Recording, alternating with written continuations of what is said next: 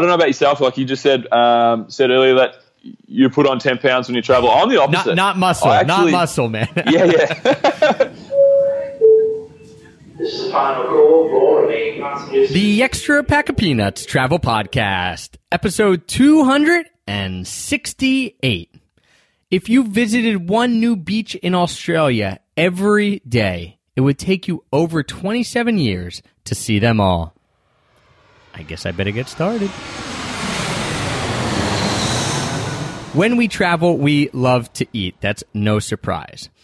But we also love to try, and the key word here is try, to stay in shape when we travel as well, to get outside, to exercise, and to stay fit. But there's one way that I will never, ever want to stay fit while I'm traveling, and that is by lugging around 1 or 2 50-pound suitcases. I don't need the extra muscles that those give me. I definitely don't want to be lugging them around as we're traveling. No way, no how. I'll get out, I'll kayak, I'll hike, I'll bike, I'll do stuff like that. I will not lug around big suitcases. Instead, I want to make sure that I have just a carry-on sized backpack no matter how long I go, whether it's a week, 2 weeks, a month, 3 months, whatever. I only want a carry-on backpack. And if you're looking for the best carry-on travel backpack out there, check out TortugaBackpacks.com and especially check out their new Outbreaker series. I just used it on this last trip that I was on. It was absolutely incredible. I love their new Outbreaker backpack. So you can check that out, TortugaBackpacks.com. Don't forget to use the promo code EPOP, E-P-O-P, all capital letters, because that'll get you 10% off your entire order. 1, 2, 3. I'll show you Paris in the morning. I'll show you London afternoon. If you feel your Dublin heart is burning, yeah, well, you don't have to worry, 'cause we're going there soon. And you don't have to worry, 'cause we're going there soon.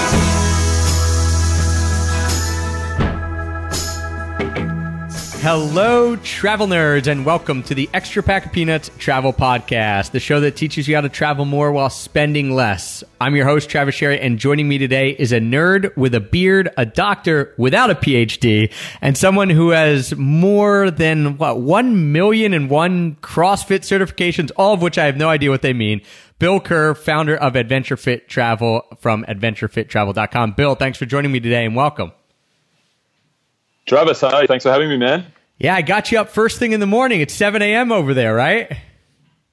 Well, it is. 7 a.m. is probably not the earliest rising for some people, but for me this morning it was. I was working a bit late last night, so for me this morning it was early enough. Early enough. Well, we'll keep it entertaining for you and for the guests. First things first, though, am I calling you Bill or Doc? Because I know both. Call me Doc. All right, call me Doc for sure. All right. I think it's pretty much my mum and my old school teachers call me Bill. All right, so Doc from now on, Doc without the PhD. And today we're going to cover a lot, guys. We're going to talk about how to blend travel and fitness in a way that works, i.e., not like what I just did in 2 months in Europe where I put on 10 pounds. How and why you decided to start a travel tour company when others existed, and what's different about the one that you run. What people can do every day to stay fit while traveling that doesn't take a lot of time, stuff they can do. And of course, we're going to touch on a few of your biggest travel mishaps. But the first thing I got to ask is, travel is a huge part of your life. Obviously, you've built a company now around this idea of travel and staying fit and things like that. But how did travel come about? Was it something you always did as a kid, or is it something that you came to more later in life? No, it's definitely not something that I did a lot as a kid. I used to go away camping and stuff with my family. I have one little brother, and my mum and my dad used to take me away from time to time. We used to go on domestic holidays inside of Australia. So we went away a little bit, but I wasn't much of an overseas traveler. I think we did the typical family holiday to Bali when I was 15. I think it was 2 weeks before the Bali bombings and the Sari Club. So we were just missed that, luckily. But then I didn't really start traveling. I went in 2008 when I was 22. I think I went to Vanuatu with my girlfriend and met up with my family. But I hadn't really done any of my own traveling until I was 24. And that kind of came about because I bought real estate when I was very young. So I bought my first house when I was 19, and then renovated that, bought my second house when I was 21, renovated that, and then I purchased a block of land around that time, 22 years old or so. Basically, I was trying to build a real estate empire, and I was reading up everything that I would do. I was just reading real estate mags in my spare time. All my time and effort would go into that, and that was fine, and it enabled me to do some really good things, and it taught me some good lessons. But I had a year when I was 23 that I'd rather forget that I wasn't well. I was sick for a year. I had some problems with my health, and I had to take some treatment. I'm 100% now. It's all good. But in the middle of that year that I had when I was 23, I had all this money, all this financial stress, all this equity. Sure, I had lots of money, that imaginary money and figures and stuff, that if I sold the houses, and that's good. But everything was geared for me to be successful, and what I thought successful was had lots of money in the bank and a real estate empire. And then once I was kind of put up against it with my health, I thought there's got to be more than this. This is not what it's about. 100%. As soon as I get well, I'm out of here. That's what I thought, and that's where it started to come from. And then I Googled 100 places to see in your life, or world's greatest bucket list, or something like that. Just a random Google search. Sure. And it took me to a website called Hillman's 100. Hillman's 100, I believe. And first kind of website I'd seen it was a real old school website that a guy named Howard Hillman had put together, and he had 100 travel destinations. He claimed to have been all around the world, basically. I've actually got it here.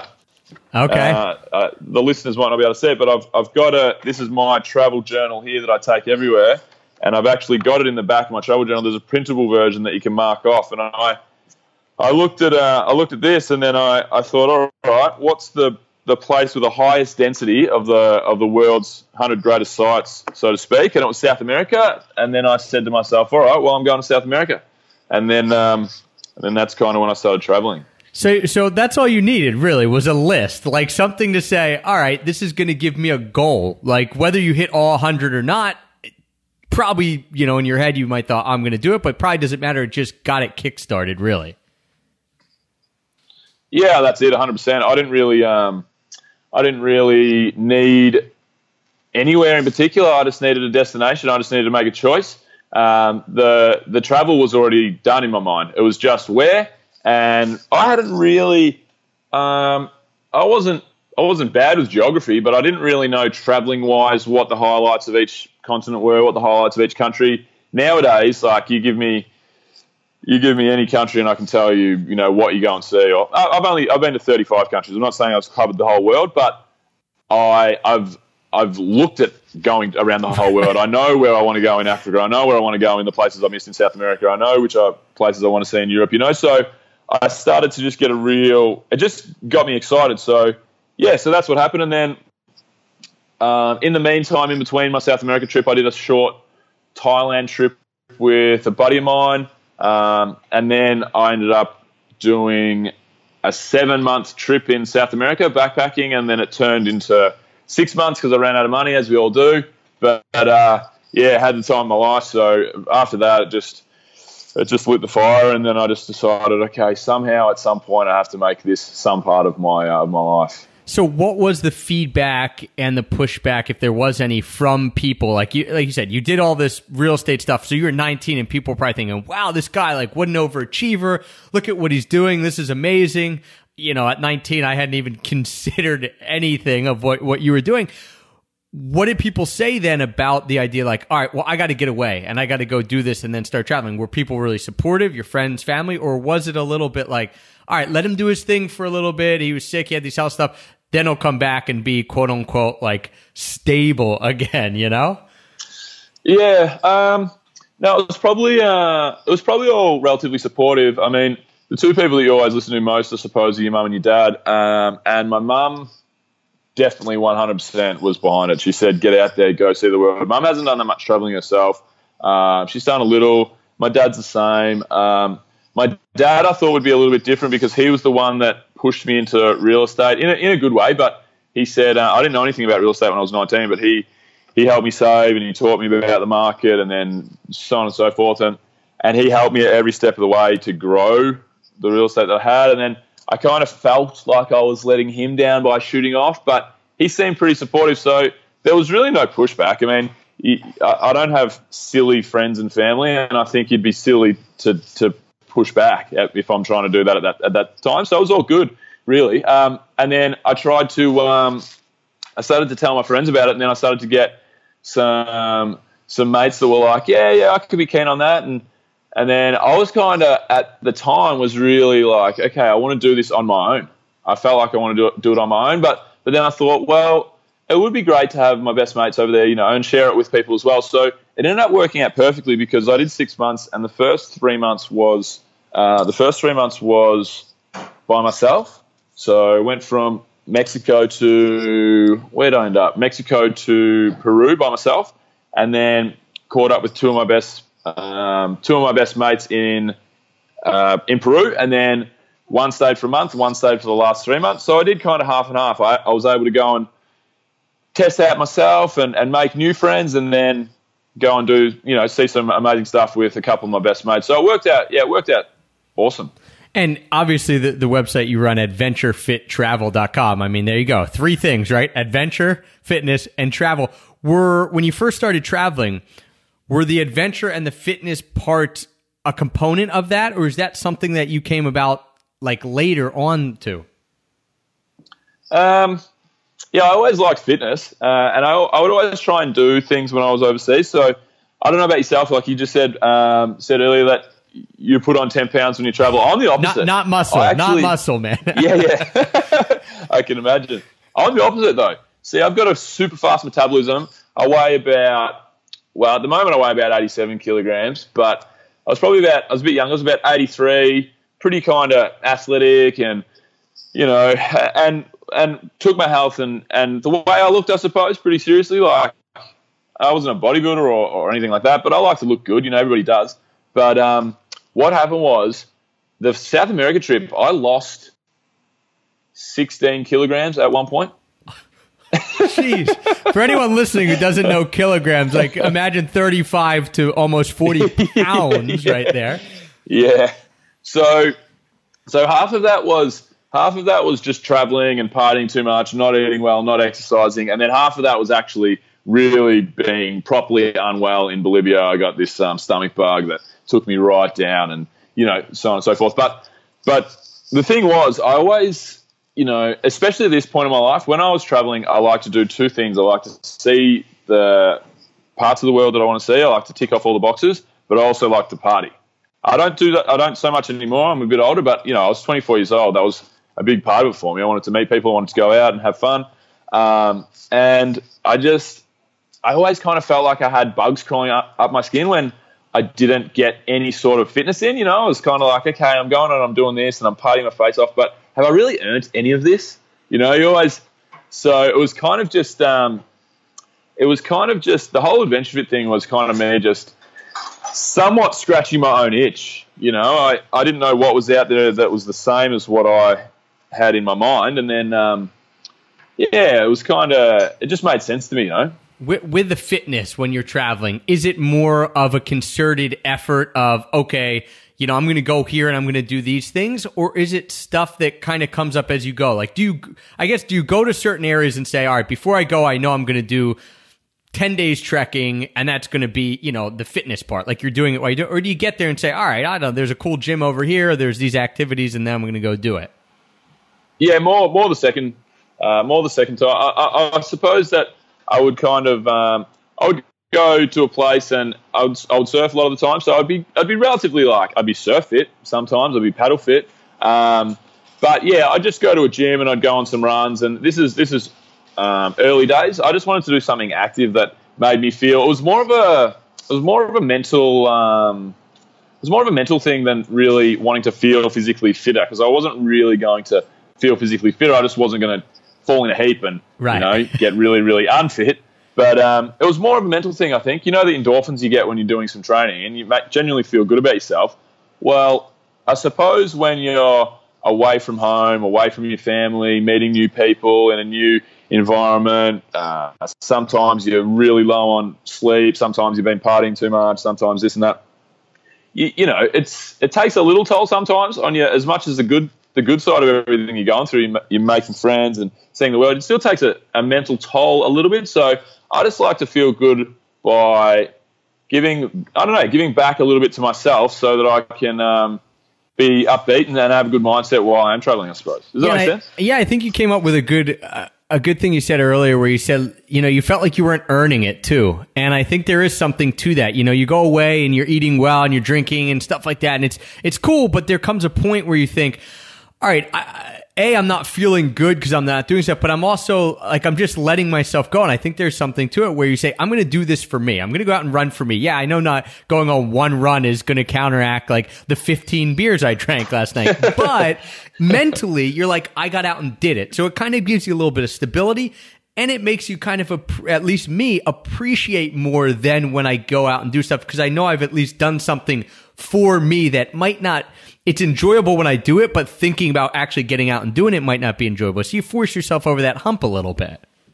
Yeah, 100%. And I used to, all the time, like I remember multiple occasions, I had people come up to me and I'd be, people would be like, oh, we're going to go get some beers, we're going to do this, we're going to go down the beach and watch the sunset. And I'd say, yeah, cool, guys, I'm in for tonight 100%.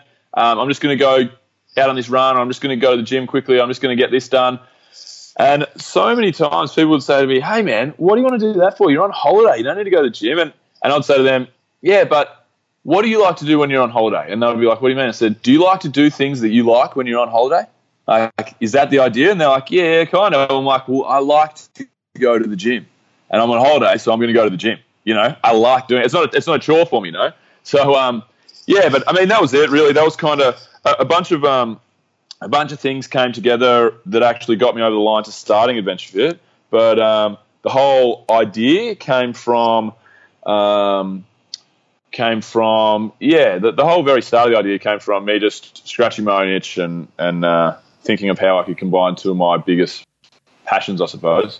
Yeah, and I think one of the interesting things too is what, you know, at least for people like you were traveling a long time, us, because we travel all the time, we're like, oh yeah, well, you're on vacation, it's cool, you're traveling, it's fine, you could do that, you know, as far as like eating and not exercising. I said, listen, if I did that, that's like 8 or 9 months out of the year for me, right? So like, that's not really gonna work. Or if you're on a 6-month trip, like, that's not really gonna work.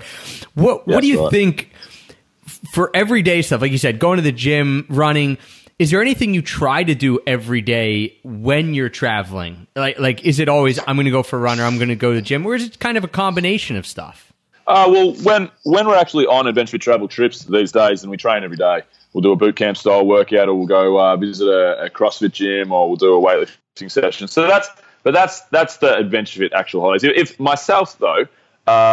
myself, then I try and what I'll do is I take a skipping rope away with me because if you've got a skipping rope, then you don't really need anything else. You know, I can do 10 minutes of skipping, push-ups and air squats, and then I've got a really good workout in. You know, I've broken a sweat, I'm out in the sun, and I've had a good time. It's super easy.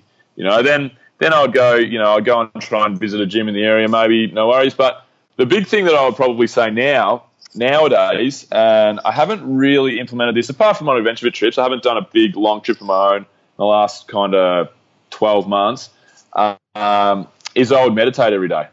That's not obviously physical fitness, but that's mental fitness. That's something that these days with starting Adventure Fit, I've grown the brand to a really good point, but it hasn't been without its trials and tribulations 100%. And that's taken its toll on me, like stress-wise, you know. So I have to look after myself now. So every morning I wake up and I write a gratitude journal. So I write 3 things that I'm grateful for, which there's a million things that I'm grateful for, considering I live in Melbourne, Australia. Even just I don't spend more than a minute thinking about it because it's so easy. I'll use a couple of things that are really current in my life. And then I'll use maybe a couple of more broad things that I can use all the time about just being so lucky to be born in Melbourne and lucky to be able to travel the world. So many people don't have this opportunity because of their passport, the country on the front of their passport, you know. So I write a gratitude journal and I meditate every day now.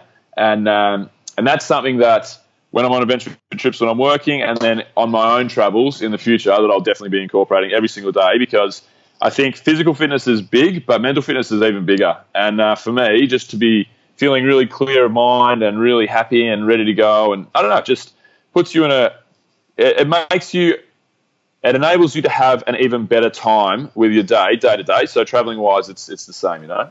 Yeah, well, I think also you mentioned just those two things that you were talking about. The one, okay, really quickly, you could bring a skipping rope, you do air squats, you do push-ups. I mean, we're talking 10, 15 minutes, right? Like, you have 24 hours, 10, 15 minutes, and you can feel good the rest of the day because you just did something. You took some intention, and I think it all comes down to that intentionality. You took some intention and said, I'm going to at least carve out a tiny bit of time to do something physical that's going to make me sweat, make my heart pump a little bit. Yeah, it's not going to burn 1 million calories, no big deal.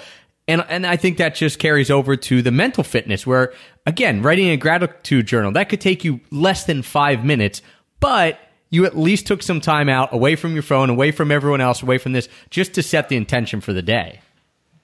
100%. And it's so easy. Like the two things that I do, I started getting some stress in my life and stuff. And my mum's a yoga teacher, and she was trying to force me into starting yoga, and no offense to all the yogis out there, I just can't get into it. I cannot get into it at all. And the other thing is, I'm quite busy, and when I'm not busy, I like to relax. And I know yoga is relaxing, but anyway, put it this way, yoga takes 60 to 90 minutes of your time, plus the travel to and from yoga. Myself, now, I get such a good benefit out of literally my gratitude journal is on my desk here. It takes me, probably, under 5 minutes to do that, and then 10 minutes of meditating, and I do that inside of my house as soon as I wake up as well. It's 15 minutes, and there's no setup, there's no travel, there's no cost, and it's just, there's direct correlations to happiness from gratitude journaling, because it just reinforces that positive mindset at the start of the day, and the whole day flows from there. So easy, so quick, and it's something that anyone can incorporate into their travel routine. If you can't find 15 minutes for yourself while you're traveling, then obviously everybody can. It's not even worth talking about. Yeah. Is there anything else from a physical standpoint that you would recommend? The skipping rope you said, but is there like a few things if someone's like, all right, you're right, 10, 15 minutes a day, that's all I really want for right now. It's got to be easy. It's got to be something I can do anywhere in the world, basically, whether at a hotel room or outside, in a small area. Is there any other things that you do other than the skipping rope? Is there stuff you could recommend for people?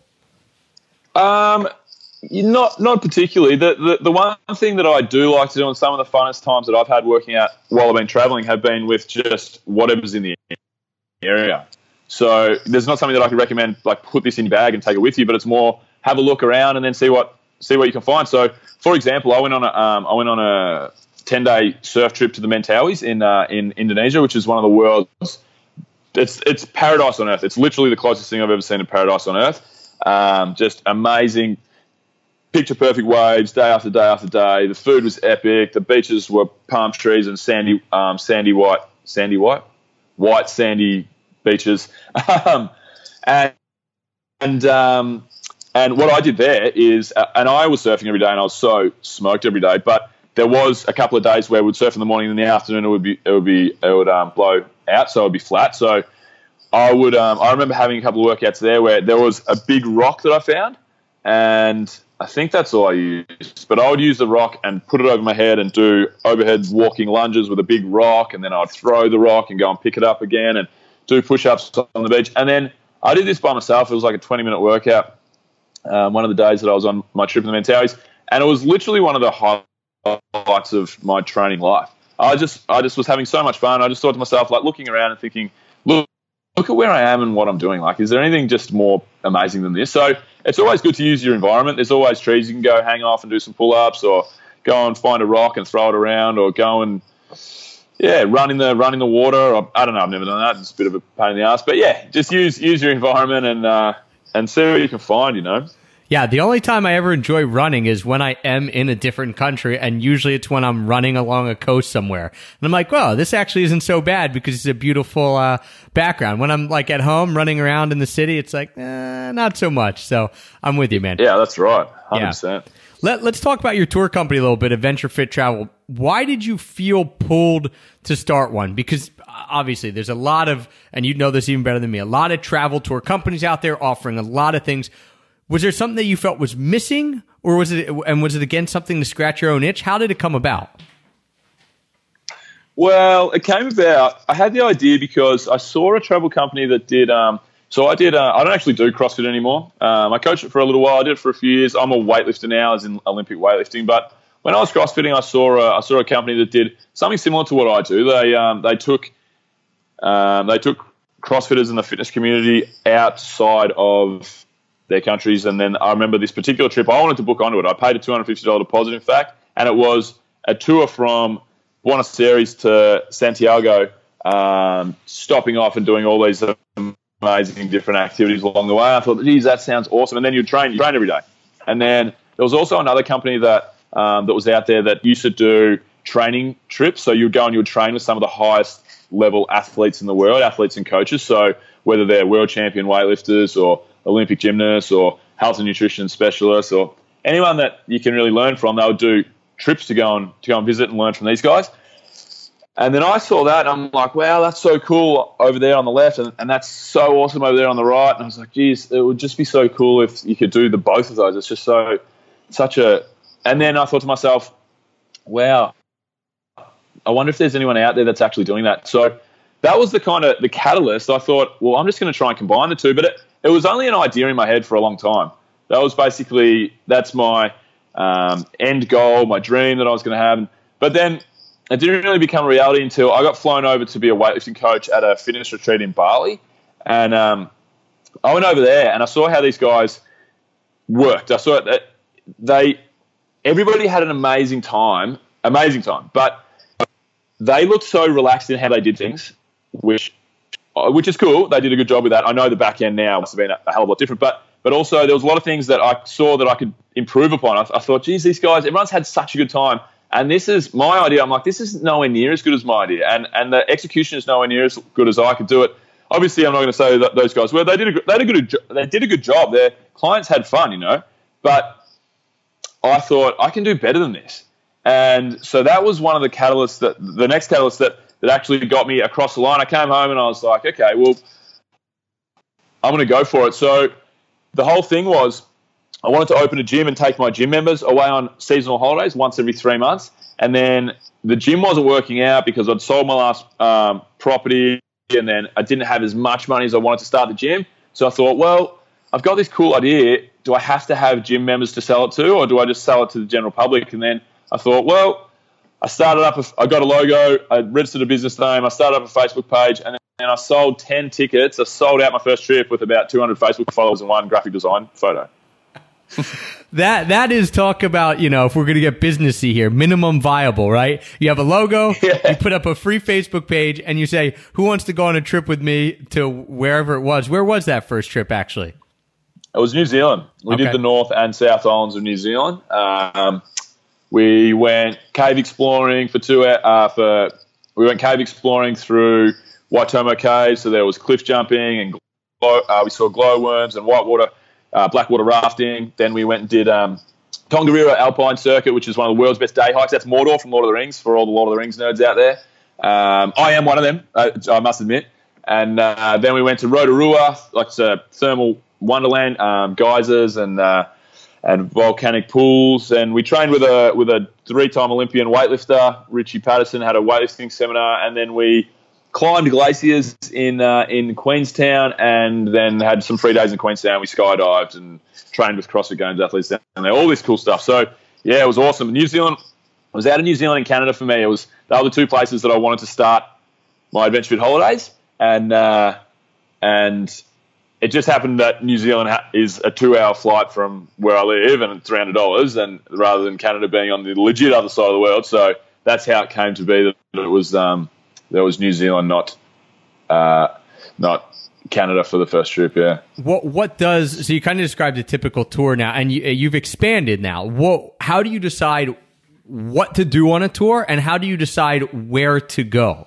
I have a reasonable idea of places in the world that I can make a really fun adventure. So, and basically I also have to be, I'm not on every trip anymore. I used to be, but that was a big prerogative. It was like, oh, do I actually want to go there? But so I was kind of planning my holidays and just getting people to come along with me. Mind you, it was I'd pick the coolest destination I could, and then say, for example, Japan. And I thought this is kind of left the field. It's not often that people talk about wanting to go to Japan, but I knew for a fact that there was so much cool stuff to do in Japan. So I said, all right, I'm going to spend, I'll pick a day, I'll take a day or two, and I'll start to really come over Japan and see what we can do and see what the price we can do it for as well. So that's a big thing. At the moment, our exposure, we only have a certain amount of exposure in the marketplace. Our database is growing strong, but it's only yay big. So we have to also find places that are financially viable for us and for the client, because the client at the moment, I feel like the client want 7 days for $3,000 or $2,500 US. That's what they want. Doesn't really matter where in the world. So you got to make it work for both parties. So I just pick a destination, and then I just trawl through and find probably 3 destination highlights and then 4 or 5 activity highlights, and then I add the training to that, and then I try and get the people really excited by getting a really high level coach or athlete to come over and do a workshop over there as well. So we've got a Philippines trip going on in 3 weeks time. My apologies. And we've got a world champion weightlifter, Dmitry Klokov, who's coming over as a coach on that trip. And that's kind of the idea. I pick the destination, I build the coolest itinerary that I can. If sometimes I think the itinerary is not going to be good enough, then that destination gets pushed aside. But it's very rare that there's a country you can't build a pretty awesome trip from. I'm just trying to build the best of the best, that's the fun part for me as well. I get excited putting stuff together because I'm like, wow, I can fit this in, and then we can do this, and it's going to blow their minds. This is going to be great. I get excited, and that's how it all works on the back end, I suppose. Where do you find the people that then come over, the professionals, whether it be the world champion weightlifters, whether it be coaches, stuff like that? Are those friends of yours, the people you reach out to, people that you know just from the business? How does that work? So that hasn't been too difficult. So I have a lot of contacts that I've met throughout the journey. I was a CrossFit coach at one point. So I don't know, you kind of work your way up from people that put you in touch with other people and so on and so forth. I used to use the destinations as well to find the athletes. So we would go to New Zealand, for example. There's a ton of high-level athletes and coaches in New Zealand, so we'd go to them basically, and that's not hard when you can go to them, and they don't have to travel, they don't have to get on a plane and stuff, and it's pretty easy. But I suppose Dmitry Klokov is the coach in our next trip coming up in the Philippines, and he's not the greatest weightlifter of all time, but he's probably the number one weightlifter in the world as far as marketability and as far as being well known. So to have him, it's kind of like having the Michael Jordan of weightlifting on the trip, which is epic for us. And he's an awesome guy. He came over to Bali with us, and he's a classic. But I suppose probably 2 years ago when we had our first trip, it would have been pretty hard for me to get him on board. But nowadays, it's pretty easy. We have a good. Our brand has grown really well. We've partnered up with some really high level coaches and athletes in the past. I think when you can show history in anything, we have a podcast. I mentioned to you earlier. We have a podcast we record as well. It's the same with that. We're 50 shows in, 6 months in, and when we used to send out the cold email to guests without any of our past shows, you'd get 1 in 20 people would write back. Now we've got links to Wim Hof and Rusty Young, author of Marching Powder. We've got an awesome list of guests that they can click through the link. They can see some of our history and see that we're legit, and then it's a lot easier to get those guests. It's the same with the coaches and athletes. Nowadays it's getting easier, and there's no one that we can't really get a conversation going with. It's just about whether we can make it work. And I think in the future, as we grow, it'll be more and more beneficial for these guys to get on board with us as well, for exposure-wise, and financially we can make it even better again for them. And it's all part of growing, I suppose. For sure. Now, how many trips do you do a year? Like, what will you do in 2016, and what does it look like? Like, what are the goals for growth? So the first year we did 4 trips. The second year, so we only had our 2-year anniversary last month or 3 weeks ago of our first trip. year 2, this is by this is not calendar years. This is just from the date of the start. The second year was 6 trips, and then next year we're aiming for 16 trips. So it's quite a jump, but I think it's ready to go there. I'm just making sure. We've had a relatively slower end to the year because I've started with a new business coach. I now have 3 assistants over in the Philippines that work as VAs with me, and they're great. But one of the problems that we had was I just didn't have the systems in place. You know, everything was working, but everything was a little all over the shop. And now we have really, really good online shared workspaces that we use, and really good. We're tracking everything really well, and it's getting a lot more. What's the word? Systemized and businessized, I suppose. It's turning into a proper business rather than just a heckledy-peckledy bunch of tasks. So that was kind of the key for me to try and load up and grow. We needed to have everything in place to do that efficiently. Yeah, well, I think that's like most businesses, right? Or at least most businesses that people like you and I jump into. We're younger. Okay, we just want to do this. We want to make money from it. We want to figure out how to make it a lifestyle. That starts happening, and then a couple years in, you're like, whoa, wait a second, it's actually working. Now maybe I should become a little more official or make it, businessized or whatever we want to call it. Because you're like, now I can actually grow it, and I'm not going to be the only one doing it. Because before, it's cool if you're the only one doing it, but maybe you get burnt out. So I'm with you. It reaches different points where you're like, all right, let's take this a little more seriously because we know it works now type thing. Yeah, well, you have to, really. I mean, otherwise I'm just going around in circles and around in circles, and so for me it was me as a solo entrepreneur for a long time, and then it was working with one person, which was my first ever VA. He's been with me for a year now, and now it's working with my podcast partner, who's a good buddy of mine. I have a team of 3 VAs now, so my original VA is now, he has to be like team leader, so now I have to pass things to mine and set it up so other people can. It's the next level, and then there'll be the next level again, and I have to learn and grow, because otherwise, I mean, at the end of the day, everyone underneath me can work really well, but if I'm not working well and I'm not leading steering the ship well, then everything's probably going to fall down around me. So it's been a very good learning process for me, and something that I'm always motivated for, and always trying to better myself, you know, as an entrepreneur and as a person, and as someone to deal with day to day. Yeah, I couldn't agree more with the idea that, you have to learn your role as well, because when it's only you doing it, you only have to rely on yourself. And then when other people are relying on you, it's like, wait, I better be organized and structured and have some idea of what I'm doing so I can at least tell them what to do. And not easy to do, not as easy as it sounds, I guess. What with the trips you mentioned, you don't have to go, or you don't go on all of them now, and with 16 trips planned, like that'd be quite a bit. How does that work? Do you have people then that obviously Adventure Fit representatives that will go on the trips if you're not going on them? Yeah, so I've just got a bunch of good friends of mine. Mainly, everybody's normally come on from being just a good friend of mine, really. So Wilbur, one of my friends, was the first 2IC that I had, so he came over to New Zealand with me, and the deal is that at the moment is, and this will change in time, but the deal is at the moment that we have a 1IC, the number one leader of the trip, who will get paid, and then the 2IC will get a free experience.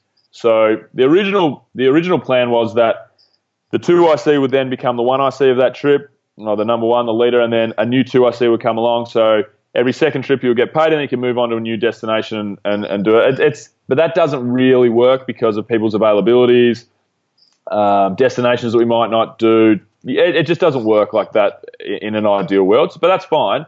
But at the moment, we have a trip leader and then a 2IC.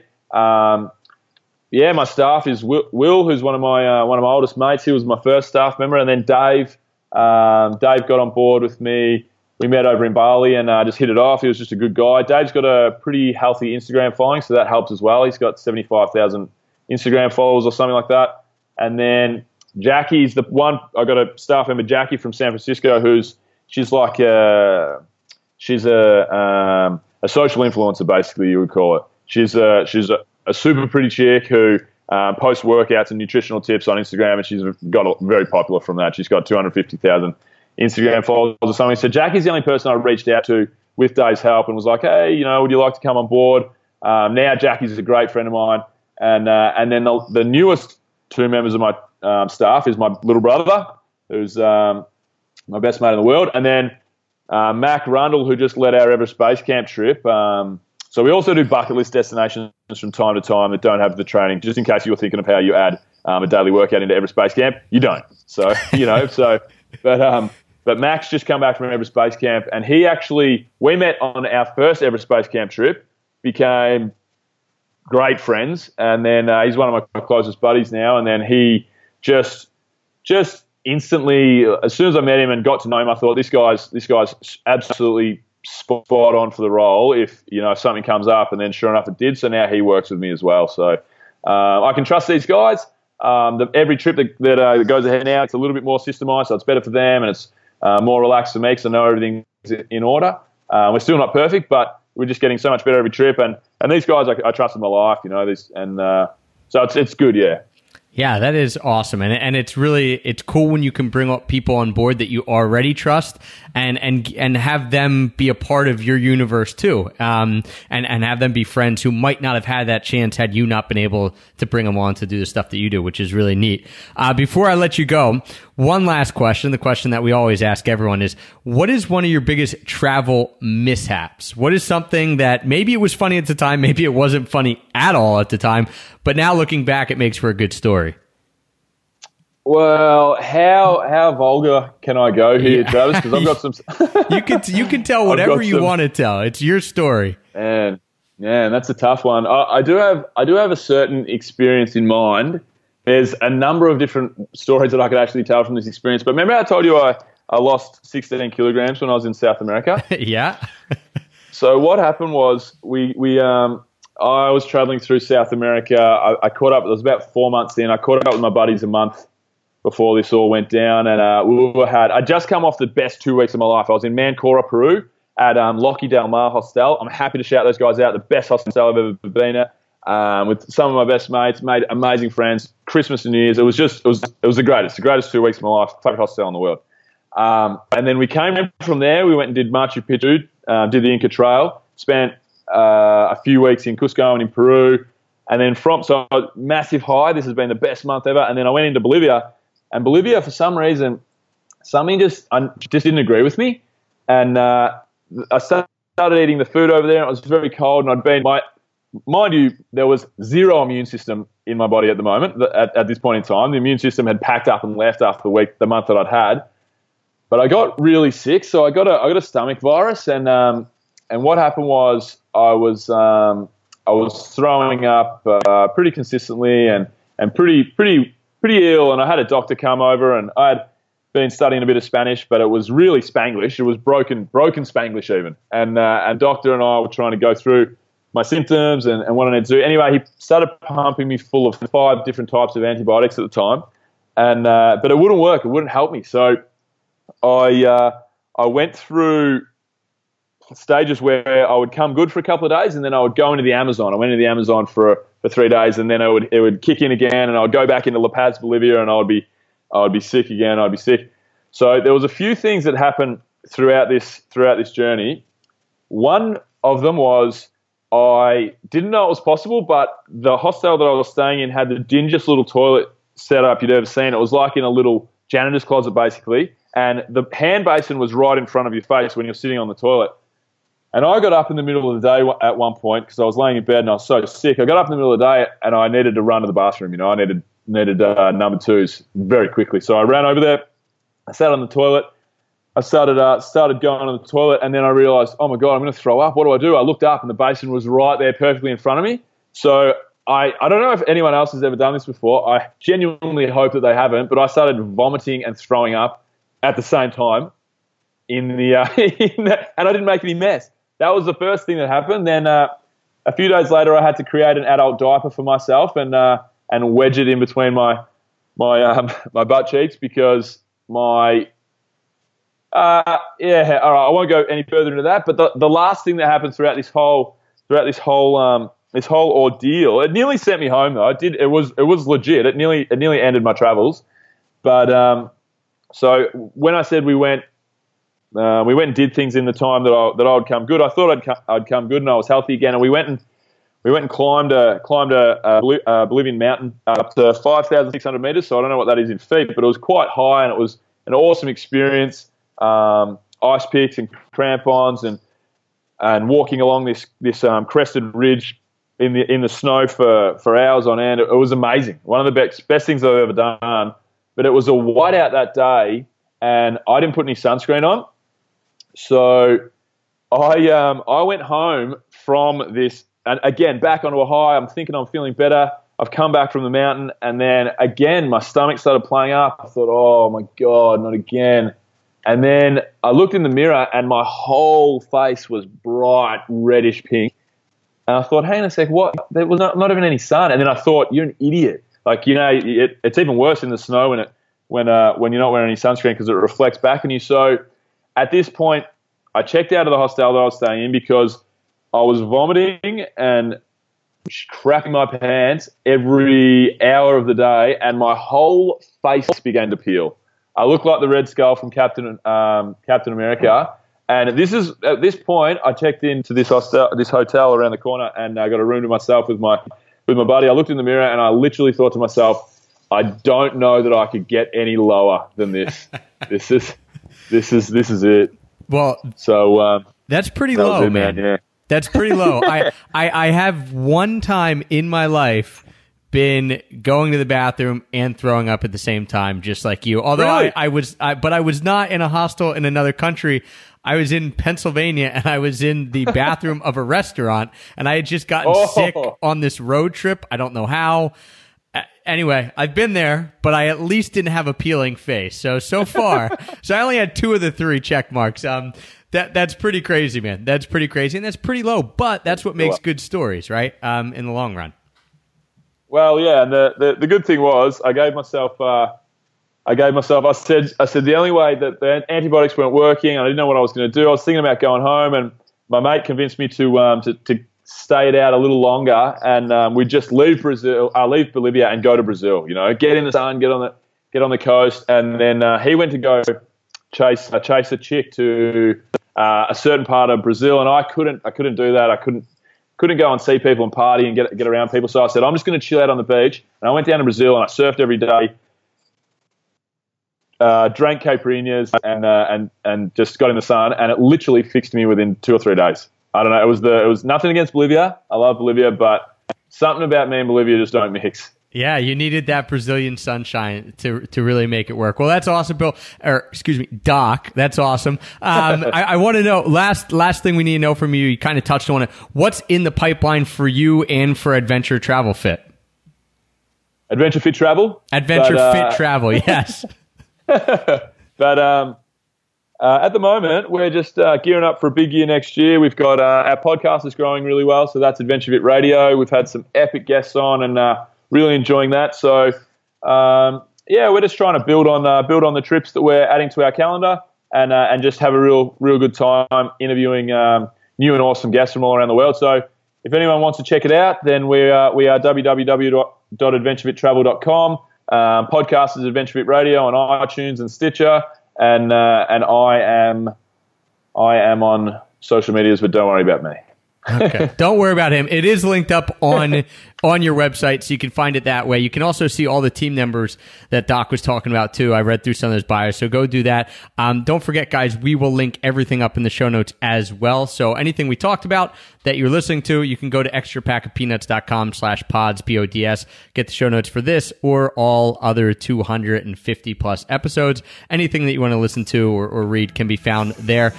Doc, just want to say one more time, thanks so much for coming on. Mate, it's been a pleasure. I had a ball.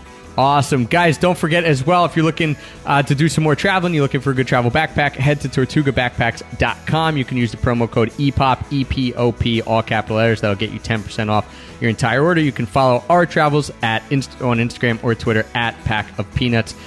Thank you guys for tuning in today and for the continued support that keeps us as the #1 rated travel podcast on iTunes. We appreciate it. And until next time, happy free travels.